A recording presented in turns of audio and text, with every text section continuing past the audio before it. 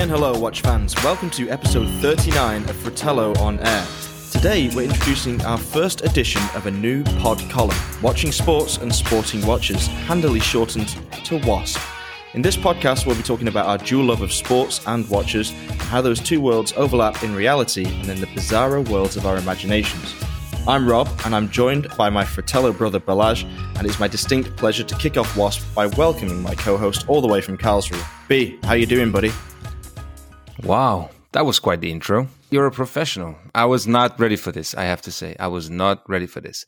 But I'm happy to be here. Thanks for the invitation. Thanks for bringing this up. I hope this is the first of many amazing podcasts we're going to do about watches and sports, or sports and watches. What was your go-to phrase? Watching sports and sporting watches. That's the tagline. You know, I thought it was a good title, but then I was sort of finding it a bit too much of a mouthful, so I shortened it to WASP, which, if it's not clear, is the WA from watches and the SP from sports. I hope that's distinct.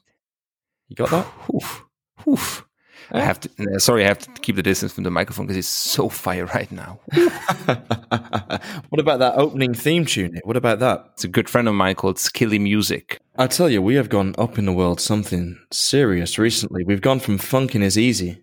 I don't know where we picked up that track from, but now we've got our own A-list producer working for us. I mean, I think that was probably from the Free Music Archive. I'm not sure where they got that one from, but this one is definitely not free and not from Music Archive, and he's a very talented young producer. And I mean, you heard the track, you like that, so yeah, I think it sets us off on a good foot, and I have to say that it's a real pleasure to be able to put together something so professional, given the motivations for me wanting to start this podcast.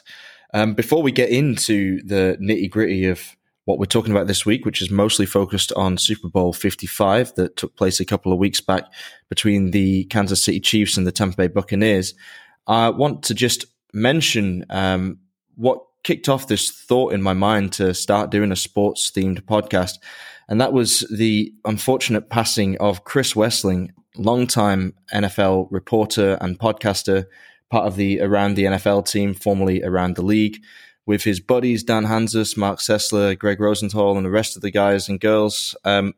Chris was battling cancer for a couple of years. He made it through the first fight and not the second.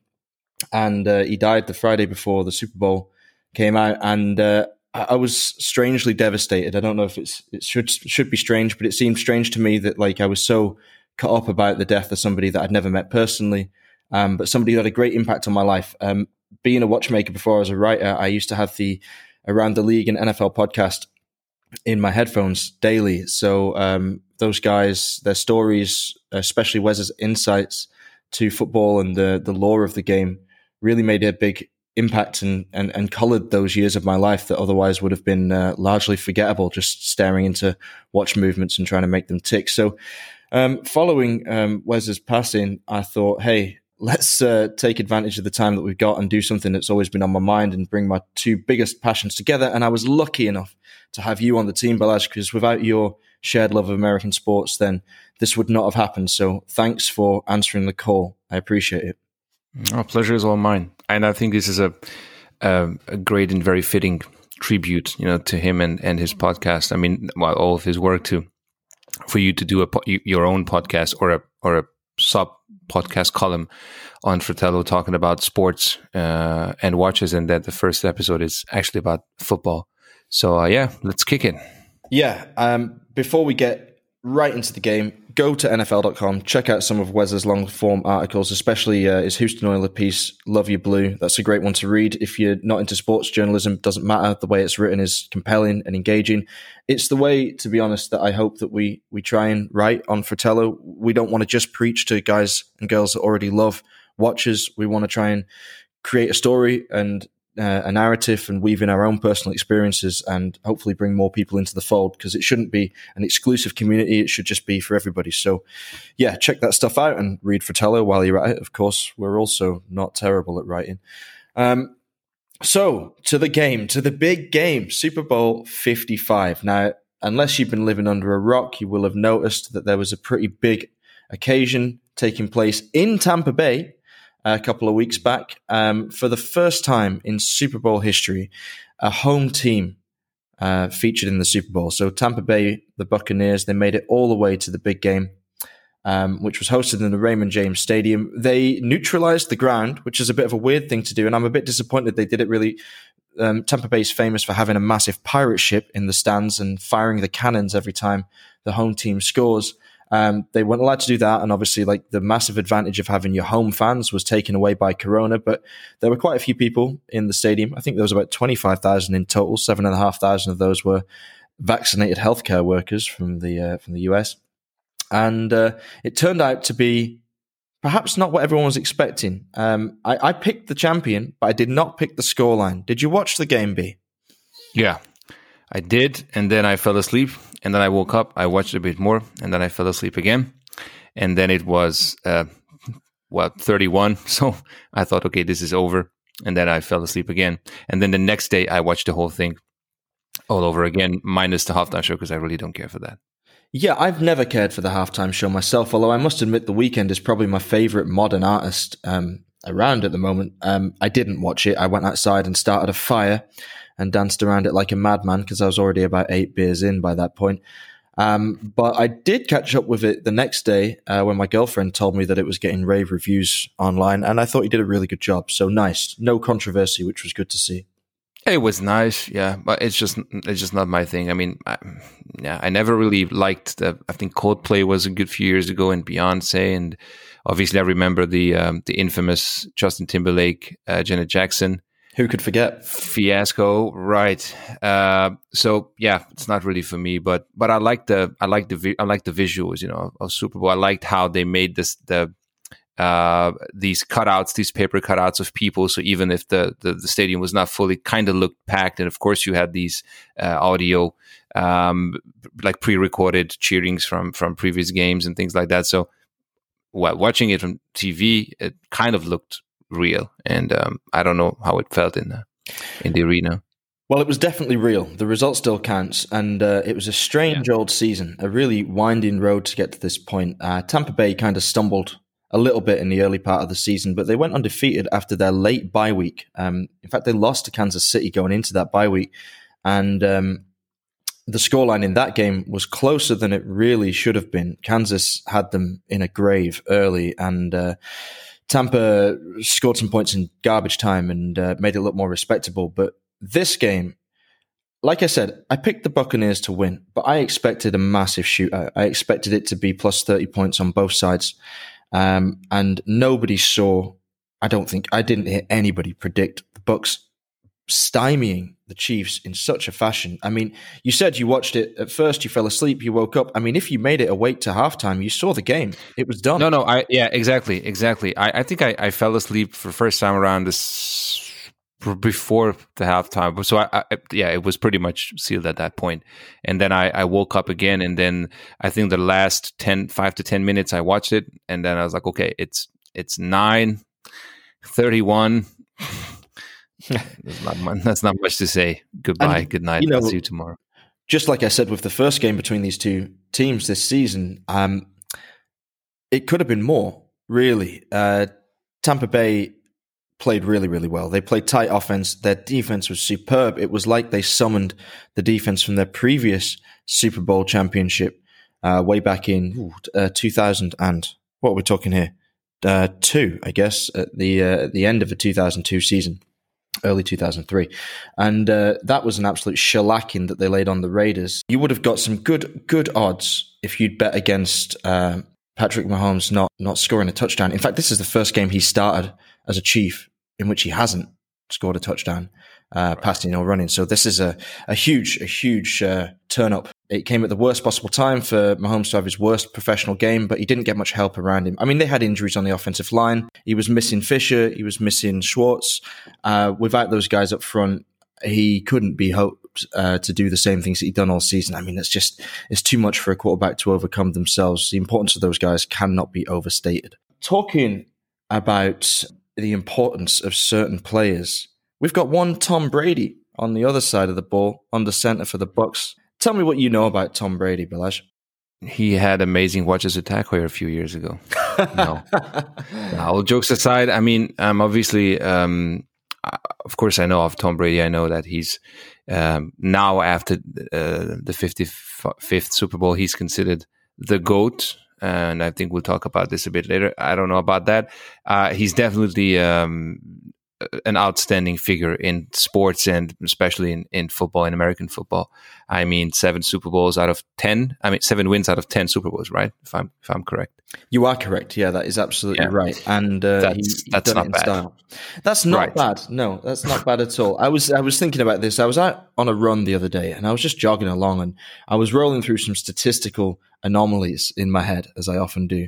And I noticed that Tom Brady's the first man to ever have a 70% win record in the Super Bowl. Now, that doesn't sound that remarkable, but I realized the only way you can actually get to a clean 70% is to make at least 10 games. You know, you can have 80%, you can have 75%, you can have all other combinations that you want before then, but that 70% for me is just such a rich number, you know, 7 out of 10. Right, and especially if you consider his career, like how long was his career and is his career? I mean, if you say 20 years in the game, right, or so, every second year he was in the Super Bowl. It's a crazy thing when you think about that, and you know, to now have won 1 in 3 basically Super Bowls per years of his career is just absolutely stunning. Before he came to the Bucs, of course, everyone just believed it was the combination of Tom and Belichick, his old coach up in New England. They won 6 Super Bowls together as a head coach and quarterback duo. And now that narrative has been distinctly changed. We'll get to that in a moment. We're going to pick up with Bill Belichick in a short while. But let's talk about another one of Tom Brady's buddies on the field this time, and that's Rob Gronkowski. Rob Gronkowski is a standout tight end who played with Tom for many years in New England, winning 3 Super Bowls together there, and followed Tom. He actually came out of retirement. Gronk had given it all up to go and recline on a party boat somewhere surrounded by beautiful women and towers of beer. And he came back with his fun-loving persona and his laid-back attitude, brought a nice new easygoing vibe to the Bucs camp, and together those 2 old boys rode the pirate ship all the way to victory. What I want to know, though, in your opinion, Balazs, is if you were going watch shopping with Rob Gronkowski, one of the most exuberant players in the league, one of the most popular figures, and you were advising him on what watch he should buy, what would you point him in the direction of? As you said, he's a fun-loving guy. So, you know, I don't see him wearing a Batman or a Daytona or, I don't know, an AP Royal Oak. That's not his style. Maybe that's, you know, or Richard Mille. That's like Antonio Brown, right? Right. Or Fournette. But no, I think he could rock a Unimatic Modelo Uno, the U1 SS3. Remember the one with the SpongeBob face on it? Oh, yes. White? Yes. Eyes, or like the grouchy eyes and the teeth. That could be that's a fun loving watch for a fun loving guy, you know. I almost swallowed my microphone. I was laughing so much then, trying not to create a huge cacophony in the background. But yeah, what a brilliant choice! What a great choice! I had a feeling it was going to be something googly eyed and face based. I was thinking of the never heard that used in a luxury watch conversation before. I'm looking for something face based. I was going to go for the Konstantin Jakin Joker, just the original one, because that's also nice. That's cool. But I mean, the SpongeBob Unimatic is such a good choice because knowing Gronk, and you know that's a robust watch. Okay, so you know he can beat that thing to hell, but he'd still break it. So it's affordable enough for him to go through a few of them. Well, not that he cares, right? But I think can you imagine getting the watch openings? I love it, bro. I love it, bro. It's awesome. I think you'd love it. I mean, I thought about the Urwerk UR105, you know, because that's also a very cool, like a different piece. And MJ wears one. So if it's good enough for Michael Jordan, it's probably good enough for Gronkowski. But yeah, I mean, that's still a serious watch. And then I thought about the Angelus U40 because, you know, the connection with the Vikings. Justin Jefferson, the wide receiver for the Vikings, sure. He's the face of one of the faces of the U40. But like, okay, Justin Jefferson has the Angelus U40, so that's out of the question. And then It hit me. Unimatic Modelo Uno, U1 SS3. I'm impressed. I'm going to ask you what you would buy Tom, but first, let's just talk about Tom's previous history as a Tag Heuer ambassador for years. Right, he was one of the most visible faces of Tag for many years, Right. But he wasn't the only one. Do you remember any other sporting ambassadors from Tag, and if so, who was your favorite? If I think back, early 90s, and obviously Senna, Ayrton Senna was great, but that was a different decade. Woods, DiCaprio is not a sports figure. I don't know. Cristiano Ronaldo, he was with, he had a watch with Tag Heuer. I remember that a few years ago. It was green. It was green and black. The grass is green on the football field. Awesome. Truly awful. It was not their best. I remember that year they had the David Guetta watch, they had the Cristiano Ronaldo watch, and they had the Cara Delevingne watch at the same year. Might have been 2016, 2017. I can't remember. Yeah, I would guess it might even be earlier because I remember covering those for a blog to watch. So off the top of my head, I'd guess 2015, but it was a dark time for Tag Special Edition. So David Guetta one that had like the Bund strap, right? It was a Bund strap, yeah, and it was like blue and black quartz movement as far as I remember. And the Cristiano Ronaldo, as I said, was green, black and green. It was not a good era for sports, connecting sports in Tag Heuer, which obviously has a huge history, especially with motorsports, right? As I said, Formula One in the 80s and 90s. I have a feeling, and you correct me if I'm wrong here, but I have this sort of echoing image in my mind of Lewis Hamilton being a Tag ambassador early on in his career when he was back with McLaren. Could have been. I can't remember.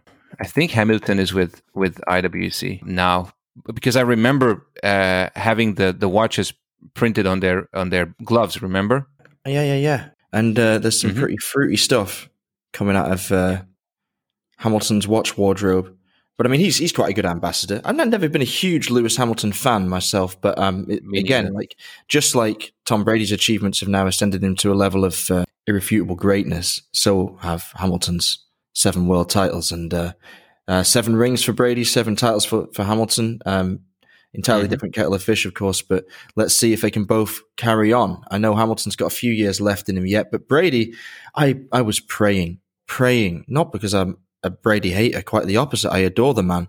I deify him. I was hoping he would retire after this. I just thought what a great exclamation point that would be on the end of his career, to leave the Patriots, to completely dispel all of that notion that, hey, Brady's a system quarterback. He can't do it without Bill. Or he's going to go to Tampa Bay and everyone's going to find him out and that's going to be the end of his legacy and Belichick's going to look amazing. The exact opposite thing happened. Tom goes to Tampa Bay. He lifts them out of the doldrums. He takes a team that hasn't been to the playoffs for more than a decade, not just to the Super Bowl, but to a resounding victory. I was thinking, Tom, just please walk away on that podium. No one's catching you. You've now got 7 championships. That is more than any individual franchise in the NFL. I mean, that's crazy. Yeah. But hey, he's coming back. He's coming back for number 8. He's coming back for number 8. And at this point, who can stop him? Talking of someone that could stop him, Bill Belichick. Ooh, the evil empire rises from the shadows. I really don't know what the reason was behind Tom Brady leaving. I read some articles that said they had some because they had a good chemistry, it seemed, right? Belichick and Tom Brady. But then I read some articles that said, yeah, well, there was some issues between the two of them, and Tom just had enough and he wanted to leave. I don't know. I just think that if you had a good run, with your team and with this player, he left. Good for him, man. Just take the L and sit down, and that's it. And that's really not what they did or what he did. And I just don't like it. I think it's, yeah. I mean, he's been typically tight-lipped his entire career, Belichick. He's like getting blood from a stone in interviews. And I always thought, like, following this divorce, which was relatively clean from the outside looking in, at the time at least, that he would be magnanimous and he would be respectful and he would be exalting Brady for all that he'd given him. Belichick had 2 Super Bowl rings as a D coordinator before he became head coach of the Patriots. So he tasted success before, but his whole legacy is built by the hands of Tom Brady. And for many years, it was impossible to separate those two men. And regardless of what Tom's success, independent of Belichick, might say about Tom, I don't think it should have to diminish Belichick's legacy. And I think the best way to maintain his own standing in the minds of football lovers and analysts around the world is just to be, straight up cool about it and be like, it's awesome. This guy that I worked with for 20 years and had unrivaled success with has gone on to prove just how wonderful he is and just how valuable he was to this organization. Just be humble. Just take it, like you say. And, okay, keep the fire burning inside. Come back next year with a great game plan, figure out a way to get a quarterback under center that can really make a difference. Cam Newton was interesting last year, but he didn't have enough help. They need a real superstar. No chance of Deshaun Watson going there, I guess. But if Belichick could get somebody that had tools that even Brady didn't and doesn't have, like the ability to run, for example, then who knows what could happen. We'll have to wait and see. But at this point, I'm convinced that Belichick is sitting in his basement somewhere, counting the seconds until he can exact his revenge on the Brady narrative, which has somewhat got away from him. I want to know if Belichick invited you into his house now, which after what you've just said is highly unlikely, what watch would you advise him to track the revenge countdown on? G-Shock. G-Shock. He's a low-key guy. G-Shock has a ton of features. It's cheap. It's indestructible. He's not a flashy person. I would be perfect for him. I could have said Suunto or Garmin, but those are not watches. Those are devices. I feel that it's not a watch brand, right? Suunto or Garmin. They make good products and devices, but they're not their watches. But G-Shock, I can see him rocking the G-Shock. That's very interesting. The countdown time is a really nice feature. Yeah, I can see that. Interesting, and it will become clear why it's so interesting as the show progresses. Before we move on to our next segment, I just want to touch upon Tom's current ambassadorship with IWC. We talked about his former involvement with TAG, and obviously now he, as many other athletes and luminaries around the world, are repping IWC. But does it suit him? Would you like him to be an ambassador for another brand? I mean, he's been with IWC since 2019, right? It's a fairly new partnership. I think it kind of fits to his personality, the brand. But if I had to choose another brand for Tom Brady, given the status that he has right now, I would go with a brand that, has two names, both starts with a P. Interesting. That could be a nice brand. And I can imagine the Tom Brady 5970 limited edition. While we're on the subject of American football limited editions, there is one brand that every year churns out I believe, piece unique to commemorate the score and participants of the Super Bowl. It's Moritz Grossman. And Moritz Grossman is a brand very close to me geographically. Right now, I'm sitting here in Dresden. They're just down the road. I've been to the manufacturer. I sat down with the CEO and I expressed my incredible admiration and love for the products that they produce. The movements are gorgeous. The finishing on those movements is top notch. Each component, even components that you don't normally think of as being finished, like the regulating arm on a balance cock, beveled and hand polished for hours and hours and hours to achieve a brilliant black polish finish. The hands are the things that really get me going, because it takes a guy a year to learn how to make those hands, and they are things of beauty. The violet heat treatment they apply to them is something else. Sometimes they use the brown if it matches with the case and dial colorway a little bit better. But they have this nasty habit, and I mentioned this to the CEO, of creating incredibly incongruous special editions that completely... those are not the nicest. No, those are... Oh, my God. I mean, aesthetically, let's put that aside for 1 second, because, one man's going to love that, one man's going to hate it, fine. Or maybe 100 are going to hate it, one's going to like it, and one's going to buy it, and they only make one, and that's fine. In the mind of Moritz Grossman, and this was exactly the opinion that she expressed to me at the time, I said, don't you think it's a bit risky to be making these slightly distracting limited editions when you're in a position right now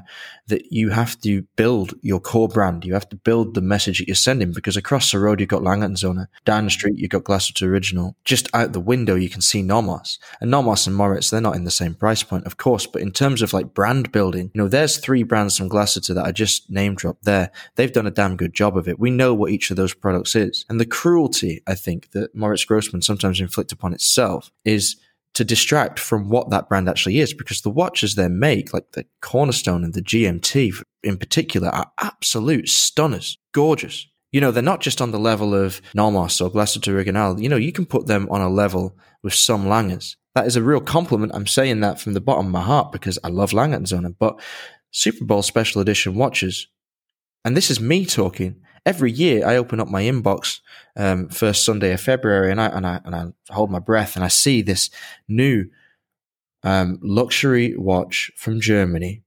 Okay, ticking all my boxes, focused on the Super Bowl. Theoretically, I should be the number 1 customer for this in the world.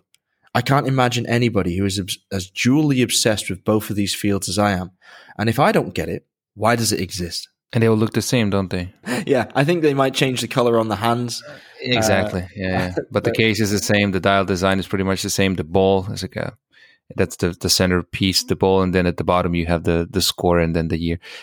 It's not my thing, really. But Moritz Grossman neither. I mean, I completely agree with you. Everything you said. The brand just never really moved me. So I think I don't know. That's the real tragedy of it, because there's so much stuff in that collection, or at least 1 or 2 pieces that are absolute home runs, which do move watch fans. They really do. Like, they grabbed me and they really interested me.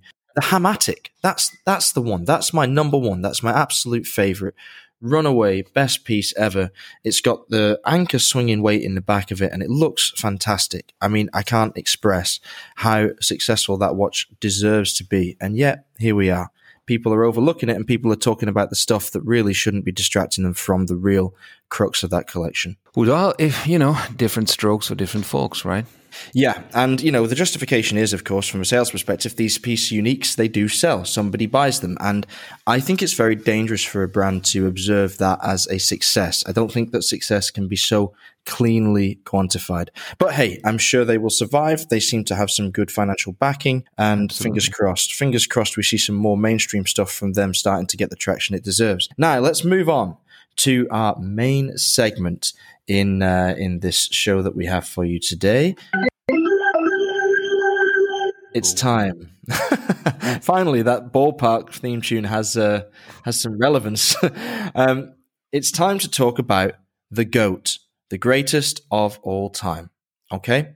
I was reading NFL.com the other day, as I am often known to, and I came across an article by Adam Rank, who is the NFL industry's resident contrarian. He likes to put forward his controversial opinions, and he'd written up a list of the top 20 GOATs of all time. And this is from All Sports. Now, what he's done here is he's picked the top of each sport and ranked them accordingly. So we haven't got Michael Jordan and LeBron on this list. We've only got one of them. Spoiler alert. Well, it's a top 16, isn't it? Yeah, top 16. Yeah, sorry, top 16. And I have scythed it down to top 10. I've scythed it down to the top 10 because we've been on the air for 35 minutes or so already, and just so that you have some chance to go to sleep tonight, we're not going to stay on too much longer. We've got 10 GOATs to go through, and we have selected for each of these GOATs the perfect watch. So, Balázs, how about you take us from the top? Tell us who is slotted in at number 10 on Mr. Rank's list from NFL.com.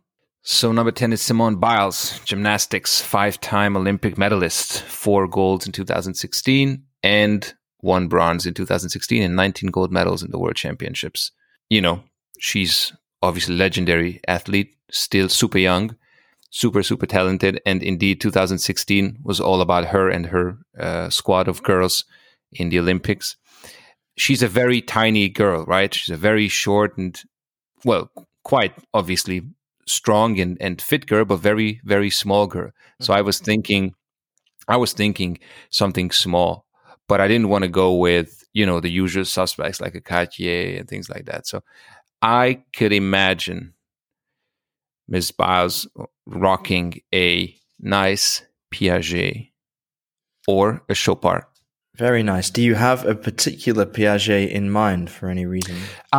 Yeah, I mean, I was sure that I wanted to go with jewelry brands, and I was thinking, I'm not even sure if that's something I should do. Maybe she should get like a small AP or something like that. But in the end, I picked one. I picked the Limelight Gala watch, the 32 millimeter white gold version with a diamond encrusted bezel, the black strap. There's the gold version with the gold Milanese bracelet, and there's as I said, a white gold version. So it's not a rose gold; it's a white gold version, 32 millimeters diamond watch with like a black strap.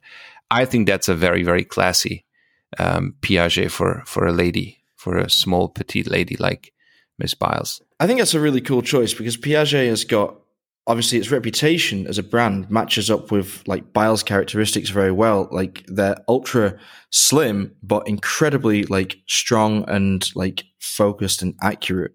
And I like that.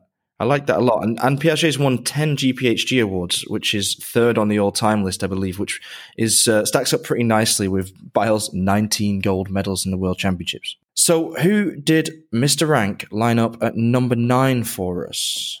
Number 9 is Willie Mays, World Series champion, 2-time NL MVP, and a Rookie of the Year 1951. Of course, we're talking baseball. We're talking baseball in the 50s. 12-time Gold Glove winner, 1954 batting champion, 4-time home run leader, 4-time stolen base leader. So, I mean, if you know baseball, you know Willie Mays. So I'm a big baseball fan, probably unsurprisingly. It's my second sport after football. I latched onto this one. I read Rank's list last year, and he originally had Babe Ruth in this slot, and I'm glad that he put Mays up here, largely because I feel he's okay. Everybody knows Willie Mays, but he doesn't get the same kind of love and name checking that Ruth does, and that's a real shame because he was an absolute titan for sport in its day and a real pioneer. And also, I was racking my brains about what watch to give Willie Mays, and his presence on this list threw up one of the greatest coincidences I've ever come across. During his career, Willie Mays batted in 1,903 runs, okay? And I looked at that number and I thought, you know what, 1903, there's got to be some relevance for us at Fratello there. I was doing a bit of research and I was reminded that Omega, the brand Omega, actually was founded in 1903. So we often talk about the brand being founded in 1848. The brand that spawned Omega was founded in 1848, and that was La Générale Watch Co., founded in Les Chaux-de-Fonds, all the way back in the mid-19th century. But it wasn't until 1903 that the Omega brand name officially became its own company. They had coming from the caliber.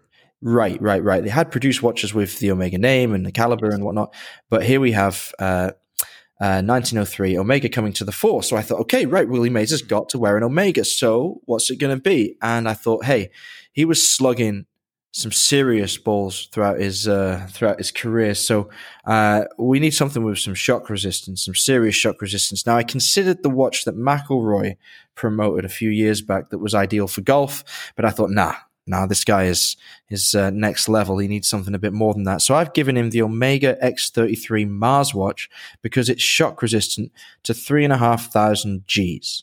Okay, that's an interesting one. I would have gone with a Globemaster when you said Omega. Interesting. I don't know. That's popped into my head, but that's not a bad analogy. It's actually a very cool analogy.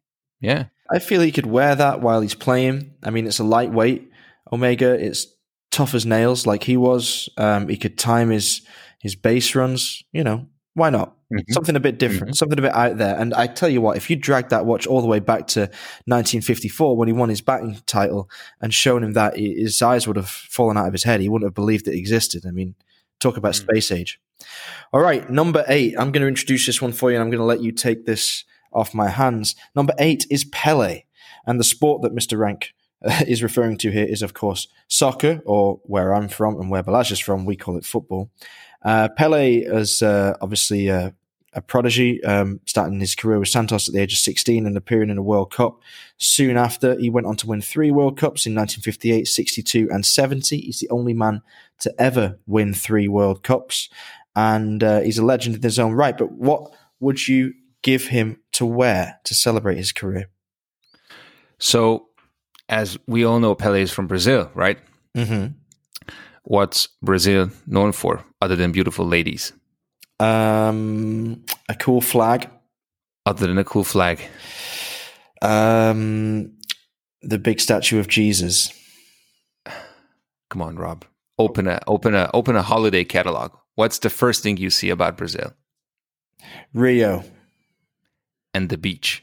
And right? the beach. Huge, white, sandy beaches. I'm not a beach guy. I mean, have you seen my skin? You're not a beach guy, but we're not picking a watch for you. We're picking a watch for a Brazilian guy who probably spent a lot of time on the beach. And I'm guessing he's back in Brazil enjoying his time. You know, he's 80 years old, man. He was born in 1940. 80 years old. Wow.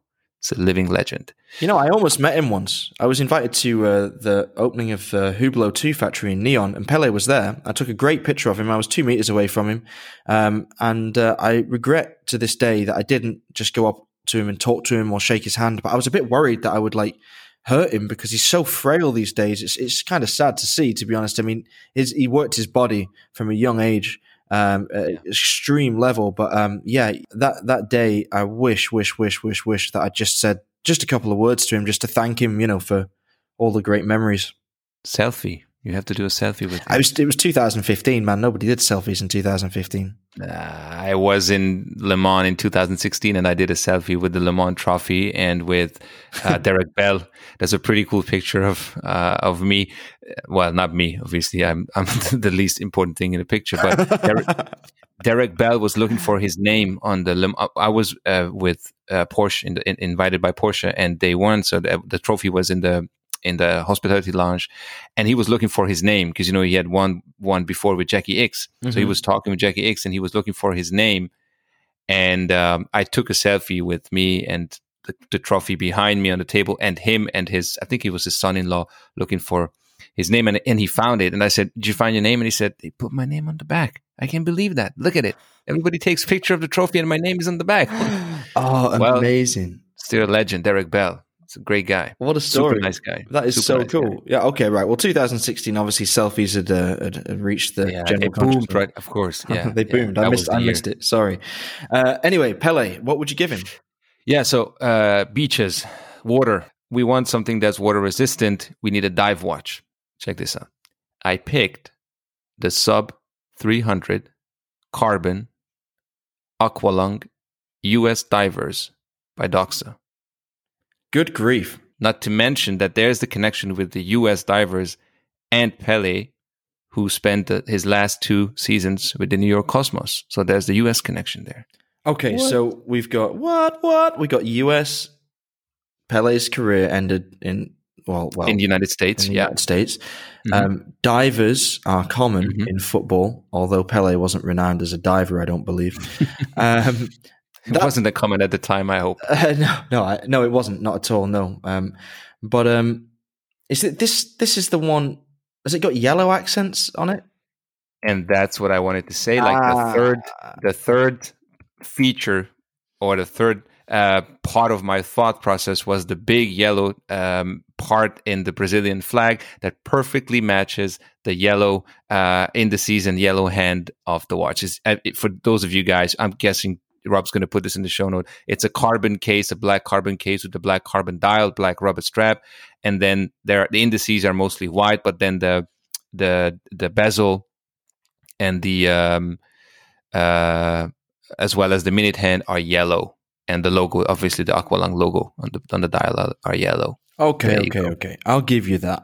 That's pretty cool. That definitely would look pretty sweet on Pelé's wrist. Yeah, I personally thought we were going to go down the Santos route, the Cartier Santos, just because before Pelé, perhaps the most famous Brazilian was Alberto Santos Dumont, his flying exploits gave rise to what some people believe to be the first commercially available wristwatch. true. Cartier Santos, and it still exists today. So anyway, I like your Doxa pick. That is really nice. Really, That really was your nice. pick? The Santos was your pick for him? The Santos would have been my pick for Pele, but Okay. I'm not going to fight you on it. I like it. I like it a lot. But listen, he's as you said, he's connected to Hublot, right? I mean, compare the Doxa to Hublot, and then compare the Santos to Hublot. You're definitely in the wheelhouse of Pele's association, but that's not to say I necessarily agree that's the most apt association for an 80-year-old soccer star. But yeah, whatever, dude, whatever. Well, dude, you wanted to give an Omega golf watch to a guy who's not around anymore, so. Well, I went for the space watch just to show how astronomically brilliant Willie Mays was. But anyway, let's move on. Wordplay saved me that time. Next up at number 7, we got Michael Phelps. I mean, everybody knows who Michael Phelps is. He's a famous Omega ambassador. At least he was during the heyday of his career. He's the most decorated Olympian of all time. He won 23 golds in total, 8 golds in 2008 alone. That surpassed fellow swimmer Mark Spitzer's all-time record for golds at single games. Spitz took 7, Phelps snared 8. His late career renaissance, though, is kind of what endears me more to Phelps than that dominant period in Beijing. And he continued to add golds to his haul in 2012 and 2016. And that kind of longevity and excellence at the very top, the gold standard of the pool, it can only mean one thing for me. And I'm not even going to open this up for discussion. I'm going to tell you what I think, and I want to hear your riposte. I think Phelps deserves a Rolex, and the perfect watch for him is an all-gold Submariner reference 126618LB. That is the all-gold sub in 41mm with a blue dial and a blue bezel and a hefty €34,600 price tag. What do you think? It's a great choice. I obviously also went with gold, but I went with the day date. Rolex day date. Oh, classy. Just because he's an elder statesman of the sport now. Because I mean, he's a big dude, right? He's very tall. The watch might look small on him, but I thought this guy, he's gold through and through. What is gold through and through when it comes to watches? I mean, it's the day date. To me, that is true. Anyway. That is true. No, you're totally right. And I almost went the same way, I have to admit, because I was thinking the sustained dominance and like the rush of gold always said Rolex to me. And then it was a question of which one. And yeah, when you're talking gold, when that's your main focus, 100% agree. Good choice. Nice one. I think he'd like both. He can probably find, if he's got room in his cabinet for 23 gold medals, he's probably got room for 2 gold watches. So fingers crossed. Yeah. And we both wanted Rolex, so that tells something, right? Right. Because we haven't consulted on this, and that will become apparent as the list gets down to the sharp end. But tell me, who's in number 6? Who's in the 6 hole? Man, number 6 is, I think to many, that's number 1. And that's Muhammad Ali. The late, great Muhammad Ali. I mean, what can we say about Muhammad Ali that has not been said by a million times? I think his career record is 56-5, 37 wins by a knockout, 3-time heavyweight champion of the world, Thriller in Manila, Rumble in the Jungle, 1-time Olympic medalist, gold in 1960, social activist, philanthrope, an amazing person on and off, or in and out of the ring in his case. More than just a great man, a cultural icon, and someone that embodied a zeitgeist that, has been pivotal, I think, in American and global history. Hard to overstate Ali's influence really on the 20th century, as far as a single person can go. But therefore, what kind of watch can we possibly bedeck the wrist of this man with? It's a tough one, isn't it? Because it's not about boxing. I mean, there's Mayweather, there's Tyson. These are the boxers that I grew up, mostly Tyson, watching. And of course, Tyson was very loud and out there, and Mayweather is even more loud and somewhat, obnoxious in a way, I guess. But Ali, to me, is a classy person that requires something super classy. So what do you think? What was the watch that I went with? Oh, what was the watch? Just send me the brand. Well, I don't know. I don't know whether I'm going to feed into your bias. if it was you, I know you'd try and get him wearing an Angelus or Angelus, and I think that would look pretty cool on his wrist. He could time the amount of seconds it took him to knock someone out. But I'm guessing that's not where you went. Classy. Vacheron? Yo. Yeah? Exactly. Oh, sweet. I went with the overseas. Oh, really? Oh, because of his global influence. Indeed, and because he had to go overseas to fight, the Thriller in Manila and the Rumble in the Jungle, because because of his political views, obviously he was not allowed to fight in the U.S. So he was an overseas, like an international icon, and I can imagine, or I could imagine Muhammad Ali with an overseas on his wrist. It's a classy watch. It's Vacheron Constantin is, it's up there. Yet it's very understated, I think, in a lot of ways. Yeah. The brand as well as the model. Maybe on a leather strap. Wow. Oh, maybe we could get a special strap made out of boxing glove leather. That would be nice. There you go. Hard to beat. You know what? Great show. I actually was thinking in a really different direction. I was thinking of something super out there, like a Zenith Defy Lab. I liked the name of the Defy. I thought Ali defied the odds in and out of the ring, like you said. And I went for the fastest, one of the fastest movements I could think of, a 15 hertz movement, high frequency, accurate. And something, a different breed, just like the man himself. But nice thing. Yeah, Vacheron overseas. I'm pretty chuffed that I managed to that I got that guess.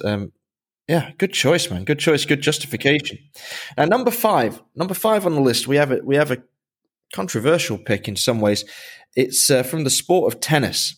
Mm-hmm. Now, let's just assess your feelings here. Who is the greatest tennis player of all time, in your opinion?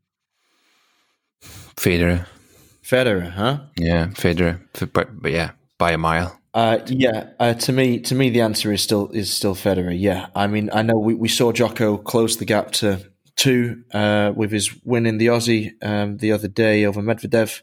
A dominant win over Medvedev in the end, which kind of surprised me. I did think that Medvedev might be able to trouble him a little more. In my earlier years, obviously not my early tennis career, no such thing exists. I was a dedicated Federer fan, and I hated anyone getting close to him in any way. I even balked at Nadal, racking up wins at the French in his early career. It was awful for me. Now, I've come to love Nadal, and I'm totally cool with him being on 20 apiece with Fed, but I'm scared that Djokovic is not just going to catch them, but overtake them. And I'm scared because when I watch Djokovic play tennis, I feel like he probably is the greatest tennis player when it comes down to playing the game of all time. I think he's like Lendl 2.0. There's this kind of defensive roboticism that Djokovic and Murray in his pomp really mastered that no other players have ever come close to, save Lendl. I think he played in a similar sort of way in a completely different era. But the grace and the effortlessness with which Federer executed his entire career, it passes the eye test, as we often say in sport. It's like, forget the stats, forget the Grand Slams. We never thought Federer would be touched when he passed Sampras. And now, there's going to be 3 men over 20 when all's said and done. I'm with you. It's Federer. But Mr. Rank disagrees. Mr. Rank believes that the greatest of all time when it comes to a tennis court is Serena Williams, which is certainly a fair argument. She has 23 Grand Slam titles, which is 3 more than Federer or Nadal. The only major title haul she trails is Margaret Court's 24th. I'm right? It is Margaret Court. I wasn't watching tennis in the 60s and 70s, unfortunately, but Serena's been banging on the door for a long time now. She's needed that 24th slam for ages. She won her last one, I think, when she was pregnant at the Australian Open, which is nuts, really. If you want to divide these, say the top 4 in the conversation, is it Federer, is it Williams, is it Nadal, is it Djokovic, who's the greatest of all time, then maybe just throw that pregnancy in there. Just say, yeah, she won a Grand Slam while she was pregnant. So fair enough. None of the other guys can say that they did that. So tell me, Serena is, for the sake of this list, the greatest tennis player of all time, although both our allegiances lie with Federer. Federer's an easy choice. He's like the most visible Rolex ambassador in the world, so we can just leave him off there with the Swiss brand that he's been following for years and years. Who or what would you pair with Serena and why? I think she's an ambassador for a brand, and I think that brand is a perfect fit for her. So I go with the brand for Serena Williams AP. That is a pretty special brand and a pretty dominant brand, and a brand that does have the same kind of strength and power and resilience and edge. I think edge is the thing that I associate with those two brands, with the brand of Serena and the brand of AP more than anything. They are indomitable competitors. Well, and it's a unique brand, right? They're privately owned. They do their own thing, just like Serena Williams. I mean, we talked about Djokovic, we talk about Federer, we talked about Nadal. Those are all guys. I am obsessed with sports kits and jerseys and get-ups and whatnot. And this applies to all sports, men's sports, women's sports, doesn't matter. I frequently compile lists for my own amusement of the best kits in the NFL, NHL, MLB, whatever it is. When it comes to tennis, there are very few sartorially significant players in the past, I would say. Federer obviously tried his bit with his little cardigan and whatnot, which was cute, and his RF logo. Borg was really cool, and Borg's gone on to start a career in fashion himself. True. Agassi as well was a real trailblazer at the time, but none of them can hold a torch to Serena. And I know there's a bit of a negative trope about significant females in positions of power or influence or excellence always being reduced to what they wear and whatnot, or how they look, blah blah blah. But I'm applying this metric to the guys as well, and I'm saying that there is nobody that does on-court fashion and statements better than Serena Williams. Some of the stuff she's come out with just makes the game so much cooler to watch. It's like you're watching a cyborg from the future dismantle. On the other side of the net, it's always kind of funny because it's always some poor little girl in a little white skirt. She's trying to sort of look as professional and as ready for the game as she can against the greatest player of all time. She steps on court, and Serena comes out in a full body catsuit, and she just looks like an assassin. And it's that, my friends, is how to dress for work. So, moving on to number 4, we have the big man, recently injured. And you heard about this, I take. Car accident, yes. But he's okay as far as I know. He's fine, but his leg is... Another one? Did you say another one? Another one, yeah. What was the first one? Oh, the windscreen incident? The windscreen incident, yeah. So, of course, to any sports fans around the world keyed into current affairs, you will know we're talking about Tiger Woods, the 15-time major champion. He has 108 career wins, including 82 on the PGA Tour. I haven't got a stat sheet in front of me, but I believe that either trails or is tied with Sam Snead. I don't know. I think he's second or tied top for that. His 15 majors obviously trail Jack Nicklaus, and he got his 15th in remarkable fashion after coming back from, a slump like few others, right? Mm-hmm. Personally and professionally, Tiger had some bad years following the windscreen incident that we talked about when he crashed his car into a tree and had the windscreen remodeled by his ex-wife for good reason, because he'd been a naughty boy, and then he had to endure the ignominy of having his private life splashed all over the tabloids for years. His form dropped off a cliff. He had to go to rehab and do a lot of work on himself and his game. He came back, nobody saw it coming, and he won the 2019 Masters, which was just fantastic. I think Tiger's a great redemption story. Everybody hated Tiger when he was amazing and wonderful and simultaneously beloved by the world because he was just too good. He was just too perfect. They had to Tiger-proof courses. They had to change the whole game of golf to stop him from winning. It was a crazy era in the sport, a sport that really shouldn't be able to be dominated like he did in his heyday. But after his fall from grace, one of the most public and undeniable falls from grace, he just became the guy everybody wanted to win. We're all rooting for him. And look, he did some pretty naughty things in his private life, and you can say what you want about that. I don't care to judge my sports stars by the same moral metrics I might judge myself by, but it's a cool story, and he had to play it out in front of the world. So fair play to him. What would you strap to his wrist? Yeah. That was a tough one for me because every time I see the name or I read the name Tiger Woods, Tag Heuer link comes to my mind. Every time. Ugh. Every time. Ugh. So I thought, you know what? Let's just keep him with Tag. You know, the brand, to me, Tag Heuer and the name Tiger Woods is one. Let's just keep him with Tag Heuer. Yeah, but didn't Tag cut ties with him after? Look, well, they did. But what I'm saying is, as you said, he had a fall from grace, and now he kind of climbed back, right? Yeah, for sure. So then we talked about Tag Heuer being the brand of the 80s and the 90s. And then there was this David Guetta incident in the 2000s and 2010s. I really want to see Tag Heuer climb back. Tiger Woods, who did what Tag Heuer should do, climb back. I'm on board with it from a story perspective, from a narrative perspective. That's okay. But I had a couple of good choices here, so I'm gonna lay those out there. So the first one is obviously a joke. I said the Cartier Crash would be a good watch for Tiger because after yesterday, was it yesterday? Well, we're recording this on Friday evening, so yesterday's accident.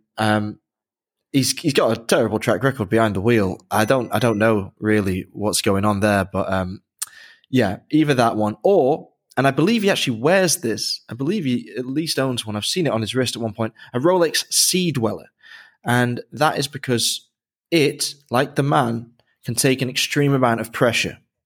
And I think it's a perfect embodiment of him. It's steel, it's hardy, it's no nonsense on the court. He's all business.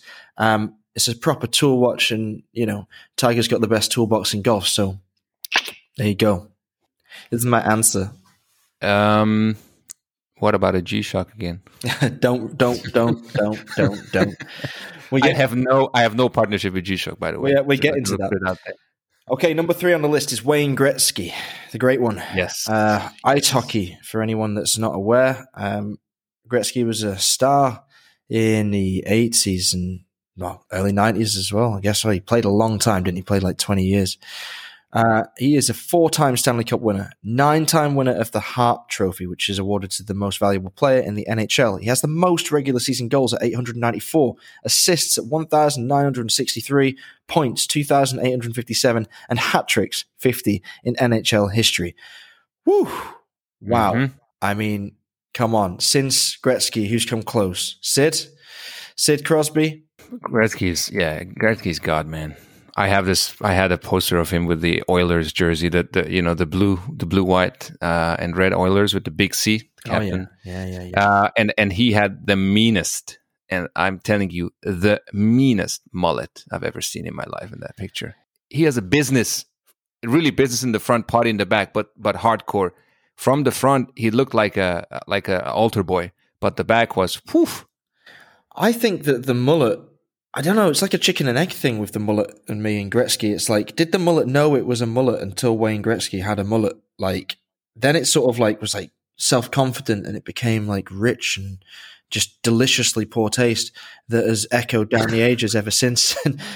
I don't know. But that was early Gretzky, right? That was young, up-and-coming Gretzky with the Oilers. I think he probably had a lot to do with the mullet becoming an unfortunate sidestep in fashion's progress. Talking of Edmonton, actually, just as a slight aside, Dave Sargent, our beloved Fratelli, is a huge Oilers fan. Would you believe? Indeed. Yes, he told me that one time. We talked about hockey a few times, and he told me that. We should have got him on the podcast for this one. Oh, we should. I mean, I was just earlier, last year, I was at 2 years. Well, actually, when was it? It was 2 years now, 2019, at the Mannheim Adlers game, the hockey game, and he actually knew the team, and he was fairly update with German hockey. So impressive stuff. Yeah, it's nice that the guys on the team have like the interests all cross over, and I mean this is largely why I thought this podcast would be a nice idea, so that the readers get an insight into the things that go on in our heads other than watchmaking, and hopefully that starts some other discussions and takes us in different directions. And obviously, half of the Fratello crew are mad about racing cars, model racing cars. Fratello Racing at Fratello Racing Instagram if you want to follow the guys and their hobbies their arts and crafts exploits with their awesome little buggies, then go ahead and check it out.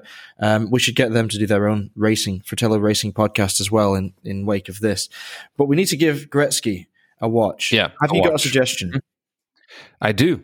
I have, my suggestion is the Tudor Pelagos LHD. I wonder if you can guess why. Well, the first thing that popped to mind, and I could easily be wrong here, is wrist shots. I don't mean photographs. I mean taking a wrist shot in hockey.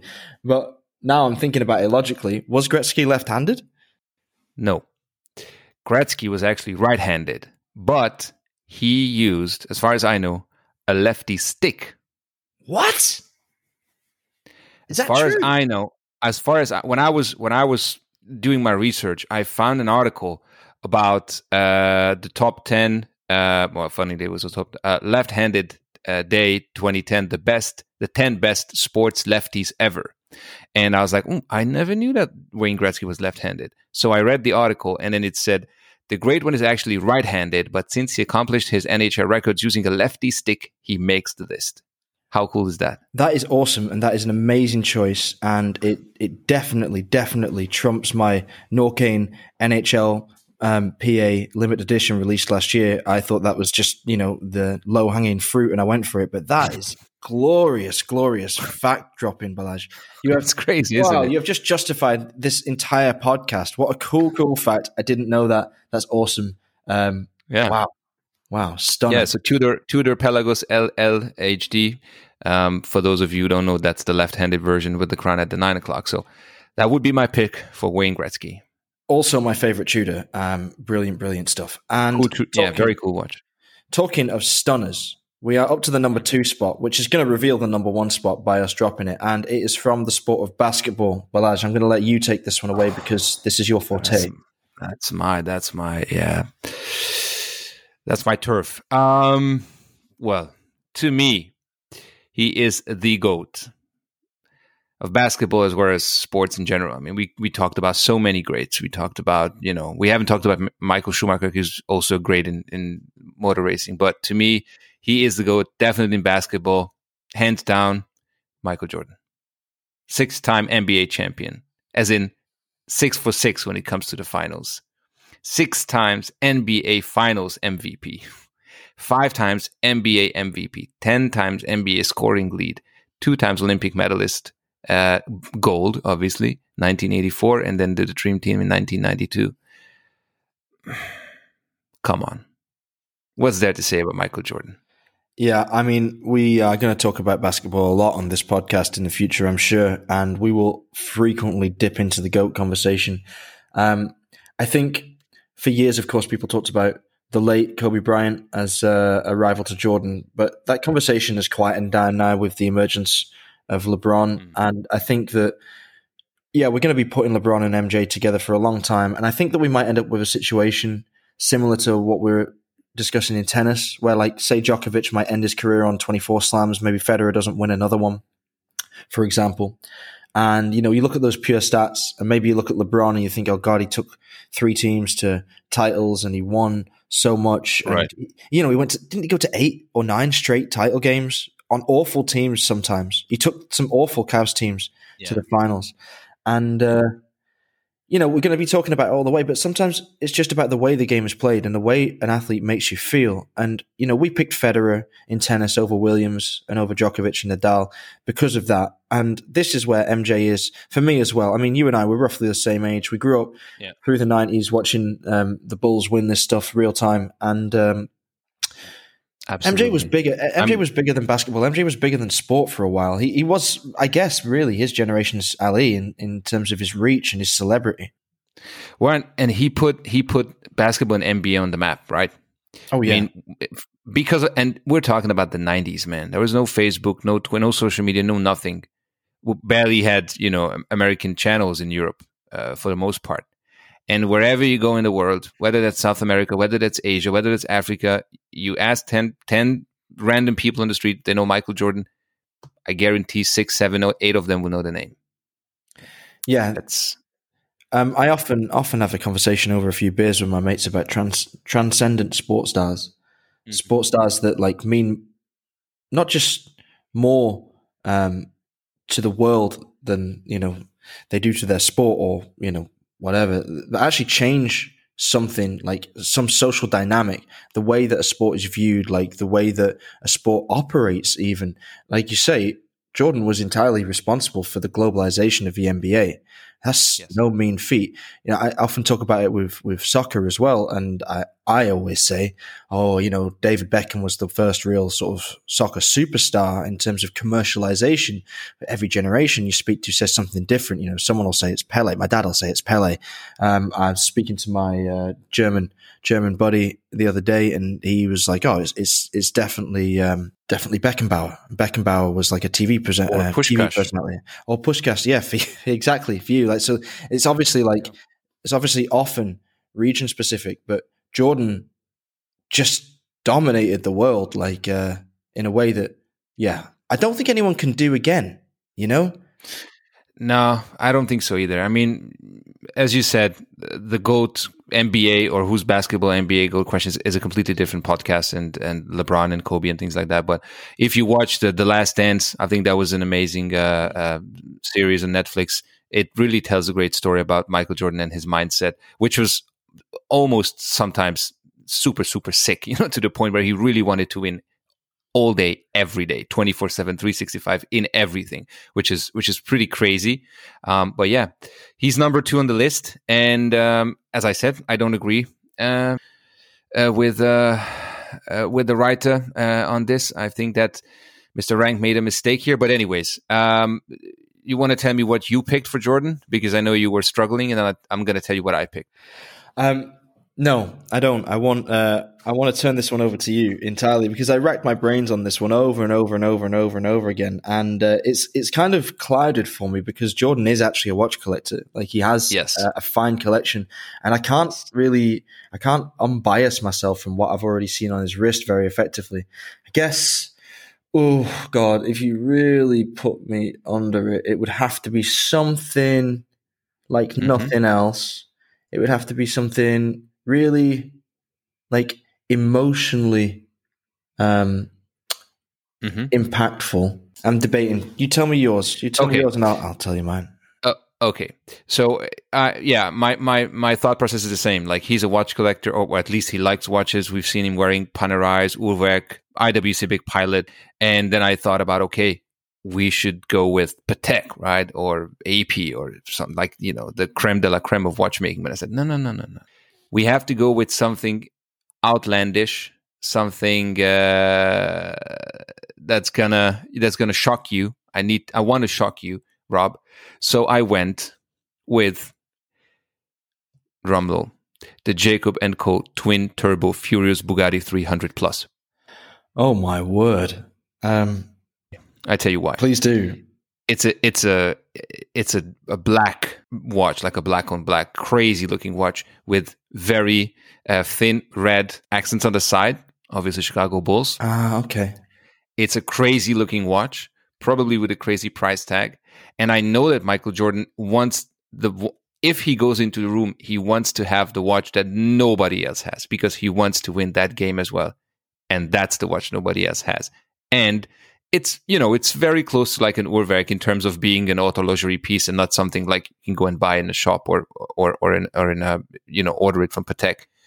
I mean, that's as outlandish as it gets, and it's a winner in every room. Every room Michael Jordan goes into, not in every watch room. I'm sure about that, but what do you think about that Twin Turbo Furious Bugatti 300 Plus? I think that it is. I mean, it's a monstrosity of a watch. It ticks all the boxes in a good way, right? Yeah, in a good way, of course, right? I mean, it's just total. I mean, you know what Jacob & Co. are like. You know what they're like at Basel. You know what their stand is like. You know what they drape all over the stand. And not my kind of brand. But I've met the guy.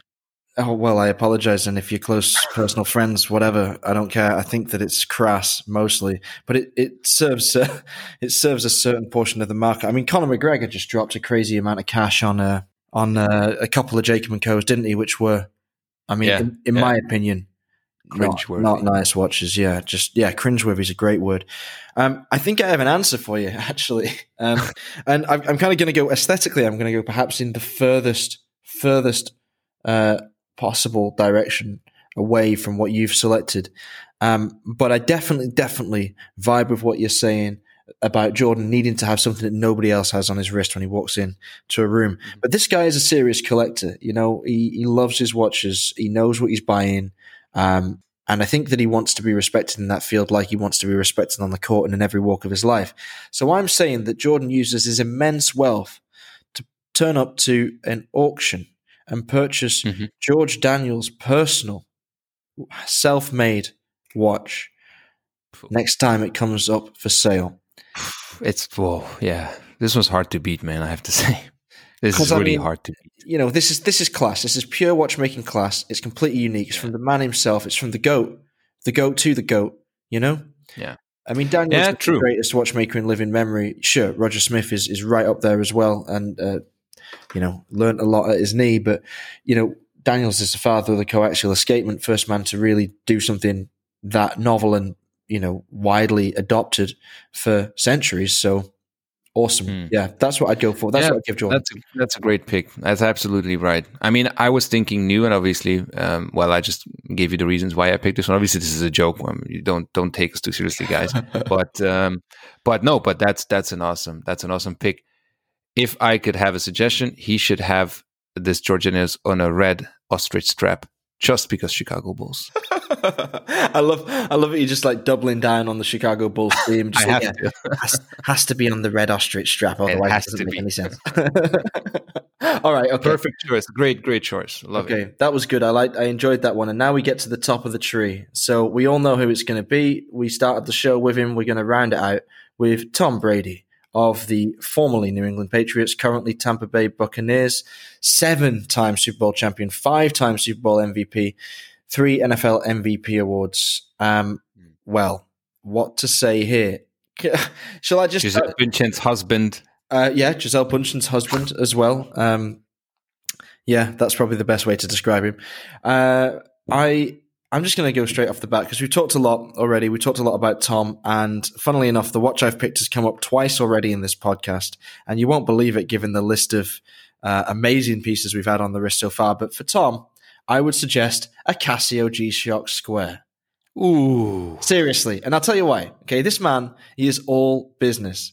And his career has gone beyond the point of subjective analysis, right? He's the best at what he does. He isn't the most flashy. I mean, he can't run for shit. He throws off a solid base, and you won't find him backflipping in the end zone when he sneaks in from a yard out.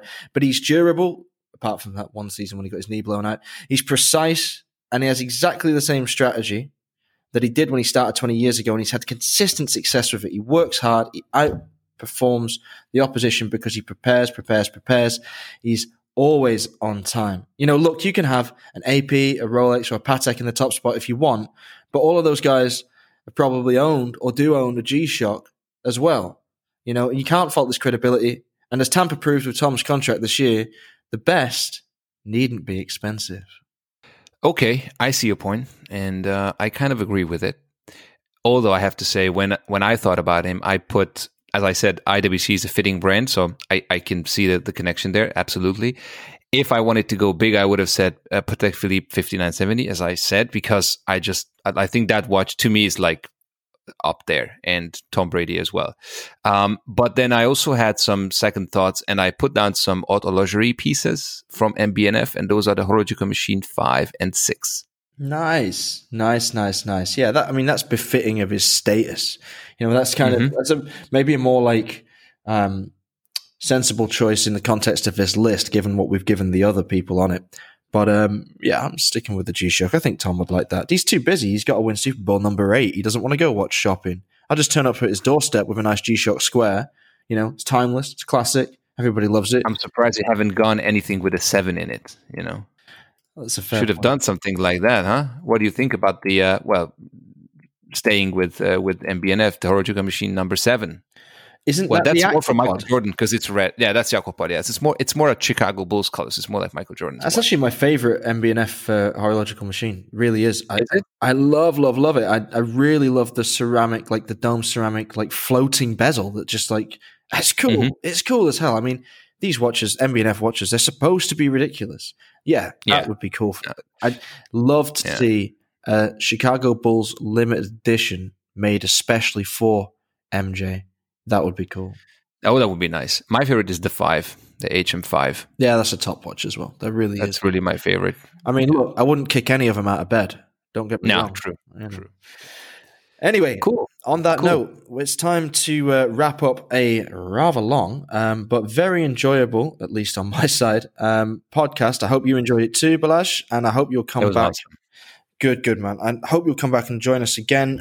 We have plans to record a podcast next week. We're going to be talking more about hockey. It won't be quite so long. We had a bumper edition just to launch the concept, our new pod column, WASP, Watching Sports and Sporting Watches. Feel free to hit us up in the comments section on FratelloWatches.com. Let us know what you liked, what you didn't like, what you'd like to see more of, and if you'd like to feature on the podcast, reach out to us directly, and I'm sure we can make it happen. So, until next time, thank you, Balazs, once more, and we will speak to you guys soon. Peace.